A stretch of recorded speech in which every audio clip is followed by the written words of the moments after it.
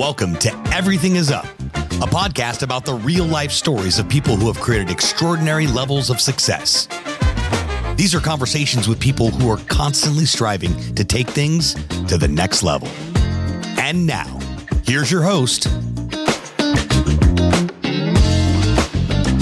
Welcome to Everything is Up. I'm your host, Tamara Hollerick, and joining us today, and I am ever so excited and extremely honored to have Dr. Melanie Johnson with Houston's Collaborative Lab. Dr. Johnson, thank you so much for joining me today. I'm really excited to have you today. Thank you so much for having me here. I'm just elated to be here to talk about children in Houston and our beloved organization, Collaborative for Children. I'm excited. So I'm going to take you back to some really early days in my kind of stalking you over the last few days. You actually grew up in a small rural Southern community. And you kind of knew early on that whether it was gut instinct or whether you just didn't like the school system that you were in. Talk to me about from that place, that journey of you going, it's really crystal clear that I know what I need to be doing. Yeah, thanks for asking that, because oftentimes you'll hear someone who said, I was 7 years old and I knew I was going to be a pediatrician or a lawyer or an accountant. And I didn't know exactly what role I would pursue, but I did know what I didn't want to see anymore. And that was a school system that was underfunded, that did not have the resources to adequately support its children in a rural town, and how other institutions didn't know how to come forth and support it. What I experienced as that 7-year-old was a school system where the teachers loved us very, very much, and they knew our parents, and they knew our families, hence a small town culture. However, I do also realize that I got most value out of my field trips, where I was exposed and transported to Booker T. Washington's home, where I heard stories about him writing debates against W.E.B. Du Bois. I loved going to the Tuskegee Airmen's Museum, just imagining them fighting in combat in worlds unknown to us, Germany, Switzerland. And then also the George Washington Carver Museum, where I fell in love with the sciences. So I knew then that there had to be a better way to educate children where they were excited, where they were immersed in their learning experience and engaged. Yeah. So you kind of go from this. How did you end up? Because you went to Auburn University to get your BA, and then. So you go for, I guess where I'm going with this is it's difficult enough to get out of a small town in a lot of cases. And you're coming from, a small Southern, as an African-American woman, right? That journey, you had to have people pushing you. You had to have those very influential people that really kind of said, you got to go, right? Yeah, I wish that were the case. I did. Of course, I had a lot of supportive teachers, my parents. Absolutely. There is no debt of gratitude that I could ever fulfill for them. However, I have this kind of innate disposition towards fear. And if there's something that I feel that I cannot accomplish, I have to hit it head on. And one of the things that I feared was having a very high quality education. There was a lot of talk in that little small Southern, predominantly African-American town that it'd be challenging for you to go to even 15 minutes down the road to Auburn University because they don't even have, at the time, 1% African-American population. That was including the sports teams as well. But my gut instinct, I guess, if you will, said, you've got to conquer that. You've got to go in there and see what that is about, that the rest of the town might fear or might not know very much about, and go and get the best possible education that you can, without regards to those challenges, or real or unreal. Right. Where I guess I was kind of taking that is, despite whatever odds there were against you, and I think sometimes we put those self-limiting beliefs on ourselves.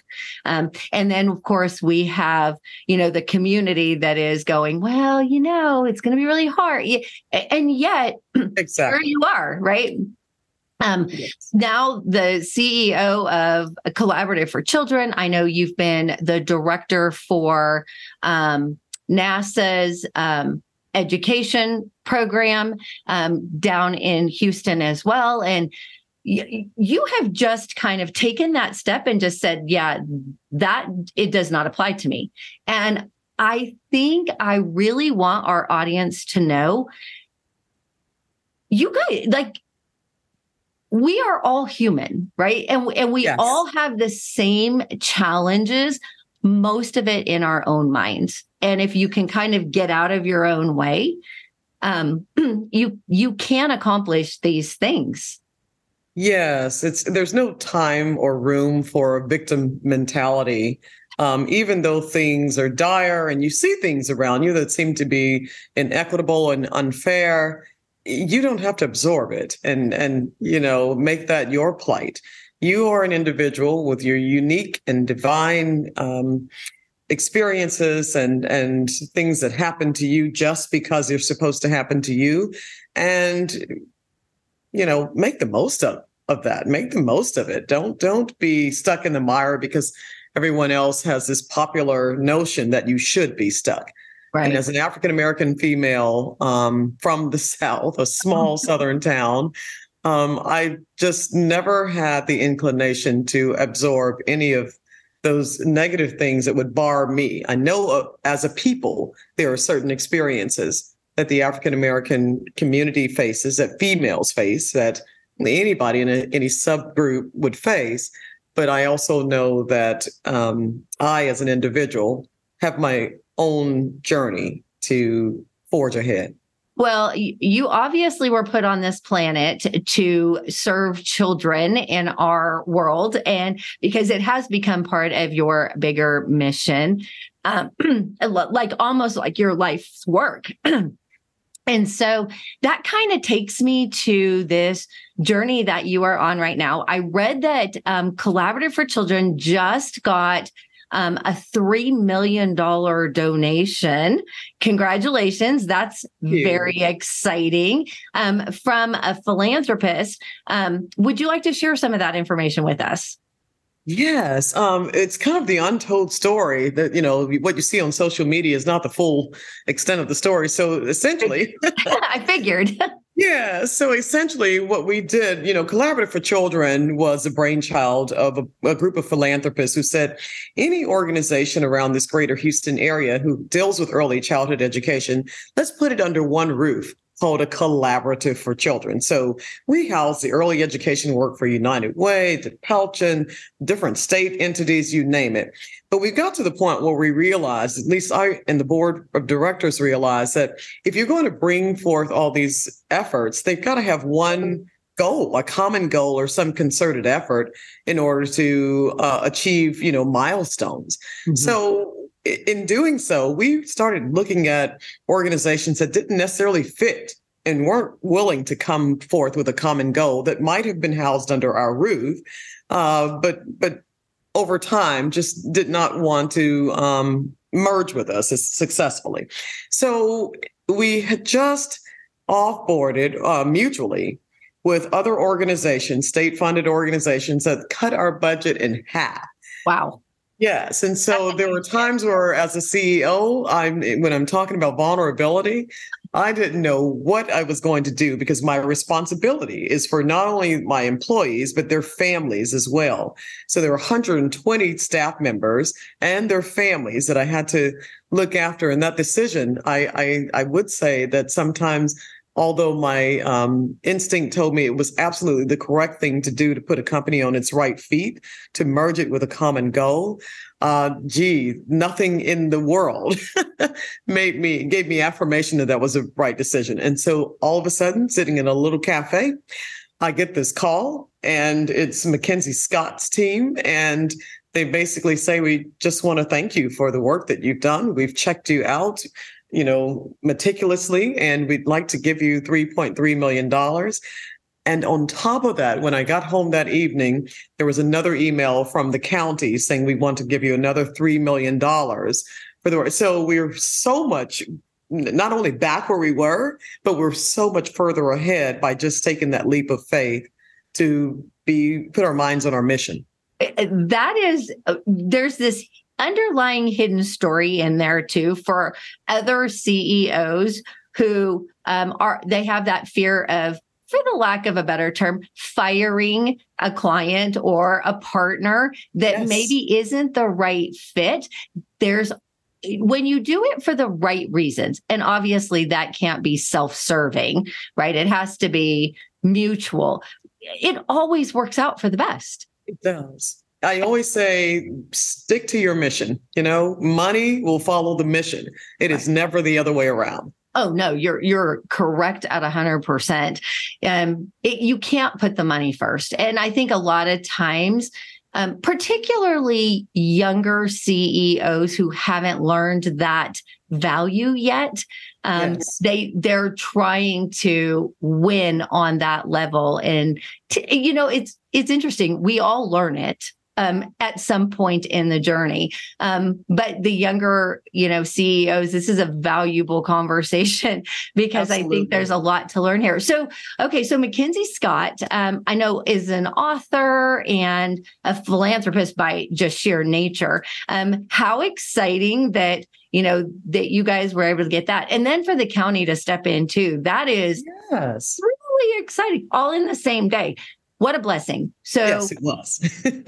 I can only imagine just having a double whammy and one day being on the positive side, especially when you feel like, am I making the right decision? Because there are so many families, and CEOs do take that so seriously. They lay awake at night and worry about having the funding. And I can only imagine in a nonprofit organization, that would be even more difficult because almost on a day-to-day basis, you're wondering where your funding's coming from. So, you ended up in NASA with their, and you commented just a minute ago that your love for the sciences.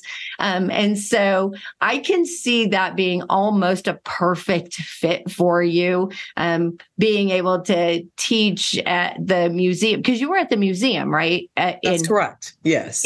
At NASA. How much fun was that? I just think that would be a blast.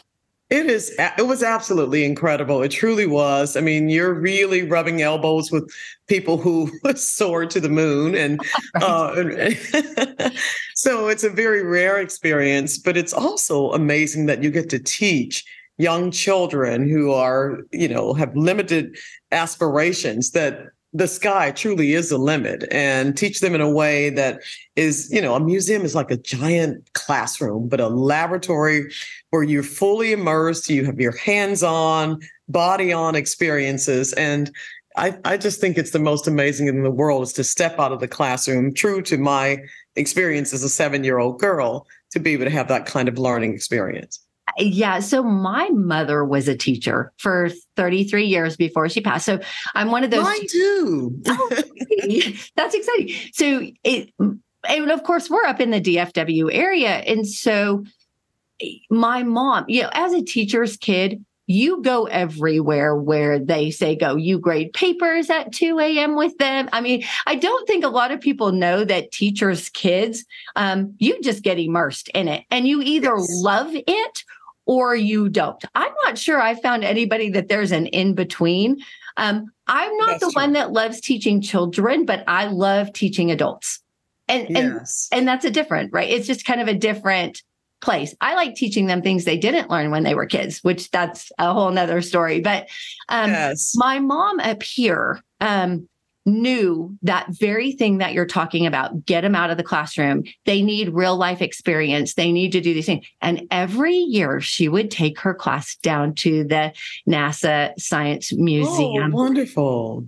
And it was the highlight of their year, right? It was the big event. You know, they bussed the kids down. They spent 2 days in the museum experiencing all of that fun stuff and immersing them into it. And so many of those kids have gone into science and into, the aeronautics field because of that trip.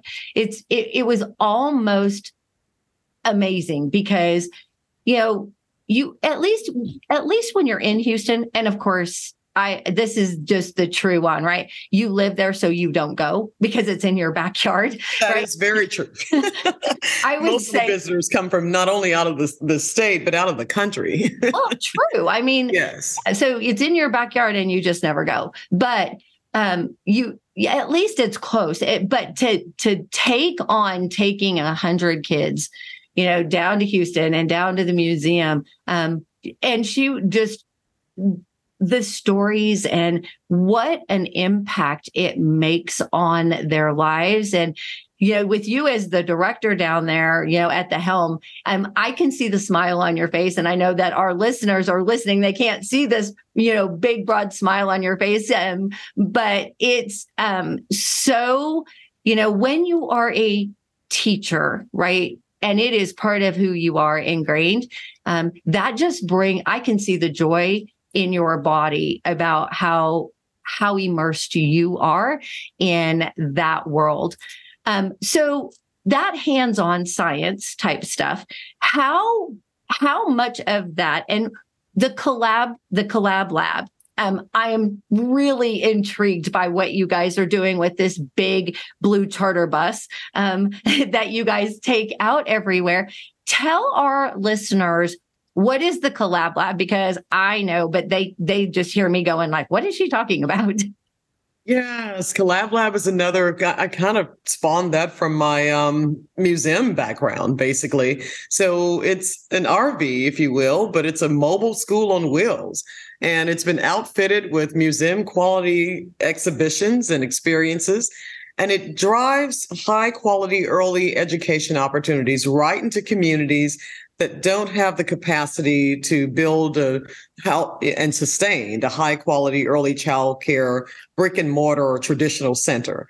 So we drive it there, we park it, and parents and their children alike can come on and see basically the environment in which they live. They see parks and grocery stores on this Collab Lab and space centers, as you mentioned, NASA. They see all of the things in the greater Houston area that they can aspire to, that can inspire them, but also it teaches them skills to be ready for school, for kindergarten, as well as 21st century technology and things of that nature. That's exciting. As I'm kind of trying to find out, I'm like, this Collab Lab is like really cool. So you guys primarily, Collaborative for Children, works with early development, like birth to 5 years of age. That's correct. Okay. Yes. Just in your experience, how pivotal is it to have a really strong foundation those first 5 years? Yes, it's funny because I'm often in face of a lot of corporate executives, and they're always talking about, we've got to get these kids ready out of college. And I'm thinking, if you back that up, it takes a while to see the results. But if you back that up to birth to 5, where a child is developing 90% of its neural synapses, its brain is developing 90% of them. Those neural synapses, even after they prune somewhere between ages 2 to 4, they hold steadfastly to those experiences that are most meaningful in their lives. Like the brain is mush, and then like a little, bowl of Jell-O. But it becomes strengthened and it becomes wired by the experiences that it has. So without adverse childhood experiences, adults leaving them stranded or alone to scream and cry, but being picked up and soothed and interacted with and giving them broader experiences and how to deal with the world at large, those things happen between birth to 5. If you don't get that then, that's when you're looking around in your boardrooms and you're saying, well, why does that person over there always talk out of turn? And why does this person feel that they always have to get their way or they have no delayed gratification? Those things must be taught when the brain is developing 90% of its neural synapses. Yeah, I recently, because as I was kind of looking at, those first 5 years and kind of some of the things I've seen that you've spoken on. And I was like, okay, 90%. Then with, our phones are listening all the time. I thought it was really interesting. The other day, I just happened to be on Facebook looking at what some of my team has been doing. And this young girl, probably 6 or 7, standing on stage, talking about how important it is for adults to interact with children ages 0 to 5. And she was talking about how important it is to play with us. And here's why you want to play with us. So there is some. And I wish now that you and I are talking, I wish that I would saved it because I was like, I could send that to her. She'd be totally intrigued by it. You get a chance, please send it. If I can go back and find it, I will. It was just really interesting because she's young and then she throws up on the screen what it looks like for a child when the dad's playing with it. And then when the dad picks up an electronic and kind of ignores them, but is sitting there, but how the kid starts climbing on him. Yeah, it was really interesting. And I thought interesting. That visual for me, I was like, oh, I probably did that. Like, what I mean? I was like, wow, what did I do?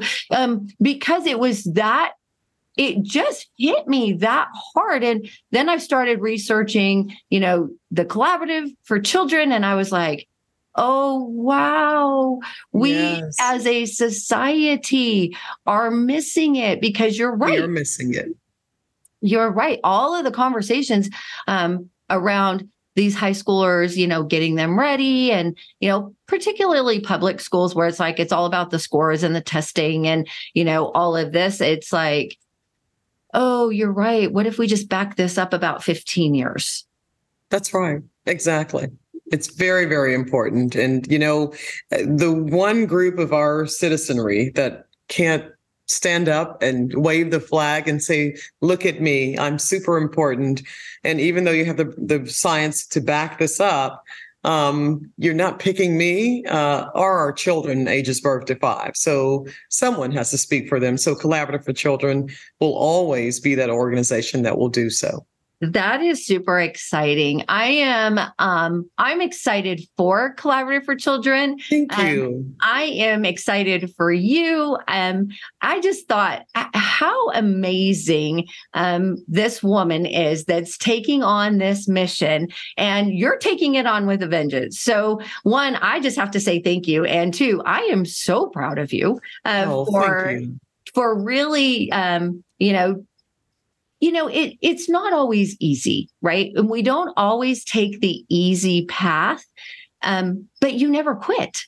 You are like that Energizer Bunny. I was like, she's an Energizer Bunny. This is so exciting. And she just keeps on going. And so it's like, how can our audience support you? Let's talk about that. Well, our website is collab4, F-O-R, not the number 4, but F-O-R, children.org. And there are volunteer opportunities there. You can read to a child. Your corporation can come and do playground beautification. You can be a teacher's aide for the day for those who had aspired to be teachers but don't really want to be on a teacher's payroll. there are lots of opportunities. And of course, you can always donate to this work because the more we receive, the more we're able to serve. Nice. Okay. Well, before I let you go, I thought you and I could do something a little fun. I mean, you are kind of sitting in with a doctorate, so I know you're really smart. But I thought it might be fun for us to just play, Are You Smarter Than a Fifth Grader? Just really quickly. I got a couple of questions for you, and I figure give us a last minute here, and then I will give everybody a way to get in contact with you. But just something maybe a little fun. And it'll be things that I know you know, but we'll just run through them really quick. Okay. So, all right, here's hoping. Here's hoping. Okay. Question number 1. What does NASA stand for? National Aeronautic Space Association. Close. Administration. You got Administration. I mean, yes, it's been 15 years. Right. Okay. Who was the first person to walk on the moon during Apollo 11 mission? So Buzz Aldrin. Even though there's some conflict there, I see different pieces of research, but Buzz Aldrin. Yeah, that's funny because I saw Buzz Aldrin and my executive assistant found Neil Armstrong. And I was like, I bet there's a story there. There is a story. But only these 2 men can probably tell us. So that's right. Okay. What planet is known as Earth's sister planet because of its similar size and composition? That'd be Mars. Believe it or not, I said Mars too, but it's Venus. I was really I was talking about potential habitability. I mean, that's what I said. Yes, and Mars has climates. It has some potential to have water. It has some, ability for us to grow things there, even if we have to do it with hydroponics or aeroponics. Venus is far too cold. So that's the only reason why I opted out. Yes. So I said, okay, the internet's not right all the time. That's my stance on that one. Okay. So, and maybe I'm thinking far too deeply. No, I don't know. I don't know because I'm like, I saw the movie Mars too. And I was like, Mars is like, at least it's got climates. So, okay. So, which NASA space telescope was launched in 1990 and has provided stunning images of distant galaxies and the nebulae? Hubble? Hubble. Yeah. I was like, that was very cool because I was like surprised I remember all this. Yeah. Well, I'm like, she's a science girl. We can ask her science questions, but we'll just tie it into when she was at NASA and see if she remembers much of this. Okay. So you'll get this one. What is the name of the rover from NASA that they sent to Mars in 2021? The big festival for the entire community. It was a huge festival for that. And it has escaped my mind. But it's perfect because it reminds me of you. It's Perseverance. Yes. It was Perseverance. So much. Yes. Yeah. I'm like, that's the one. Okay. You'll know this one. Who was the first American woman in space? She passed away a few years ago. And I can see her face because she visited the conference. Boy, I've been out of space so long. And Sally Ride. Sally Ride. It was Sally. Yes, her Sally. name's been out of my. Yeah. Okay. So what do astronauts wear to protect themselves in the vacuum of space? Well, a spacesuit known to everybody else. Spacesuits known to everyone else. Okay. Yes. Which planet's known as the red planet? That'd be Mars. Mars. And what was the name of the first space shuttle ever built by NASA? It doesn't always come with the best memories. Challenger. No, yes. Well, no, the Columbia was the first one built. But Columbia, then Challenger. Challenger, yes. yeah. Yes. And the Challenger was the one that will be infamous forever, I think. It was such a, I think that was such a very sad time for our nation, but for Houston particularly. It really was. Because we had regular people on the Challenger. Yeah, yes, it wasn't. Yeah, it wasn't a robot and it wasn't an orangutan. So yeah, it was very sad for all of us. And That's then correct. which year, this might be showing my age, but what year did NASA's Apollo 11 mission successfully land on the moon? You probably weren't here yet. I don't know if I were here. You probably weren't here yet. I was here, but I was just a baby. But it was in 1969. In 1969. Yes, that's right. Well, yeah. I was a few months old. Just not very old. I was not quite 1 year yet. Yeah. Yes. So, I mean, but I remember my mom talking about, my mom had always said there are places in time that you never forget where you are. She said when the man landed on the moon, when JFK was assassinated, and 9/11. So she said those three major events in her life. And I was like, well, I've been here for two, but remember one. So yes, 9/11 is the one that I do remember and I'll always remember. Yes. I remember where I was standing, where I was wearing, everything. Yeah. Me too. I was talking to my dad on the phone, but this is weird. So all of it's really weird. Dr. Johnson, I have thoroughly enjoyed, and thank you for playing my fun, Are You Smarter Than a Fifth Grader? Because I know I put you on the spot. Tell our audience, how can they get in touch with you? The best way to get in touch with you. Yes, our website is collab, COLLAB FOR children, CHILDREN.org, collabforchildren.org. And you'll find all kinds of resources for parents, teachers, and childcare providers there. That's fabulous. Thank you so much. Are you active on LinkedIn?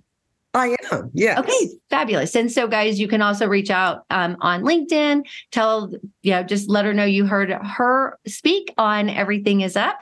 And I'm going to go ahead and close us out here. This is Tamara with Dr. Melanie Johnson from Collaborative for Children on Everything Is Up. Make sure you like and share. Hey, you guys have a great day. Thank you, Dr. Johnson. Thank you. It was my pleasure. Thanks so much for tuning into this episode of Everything Is Up.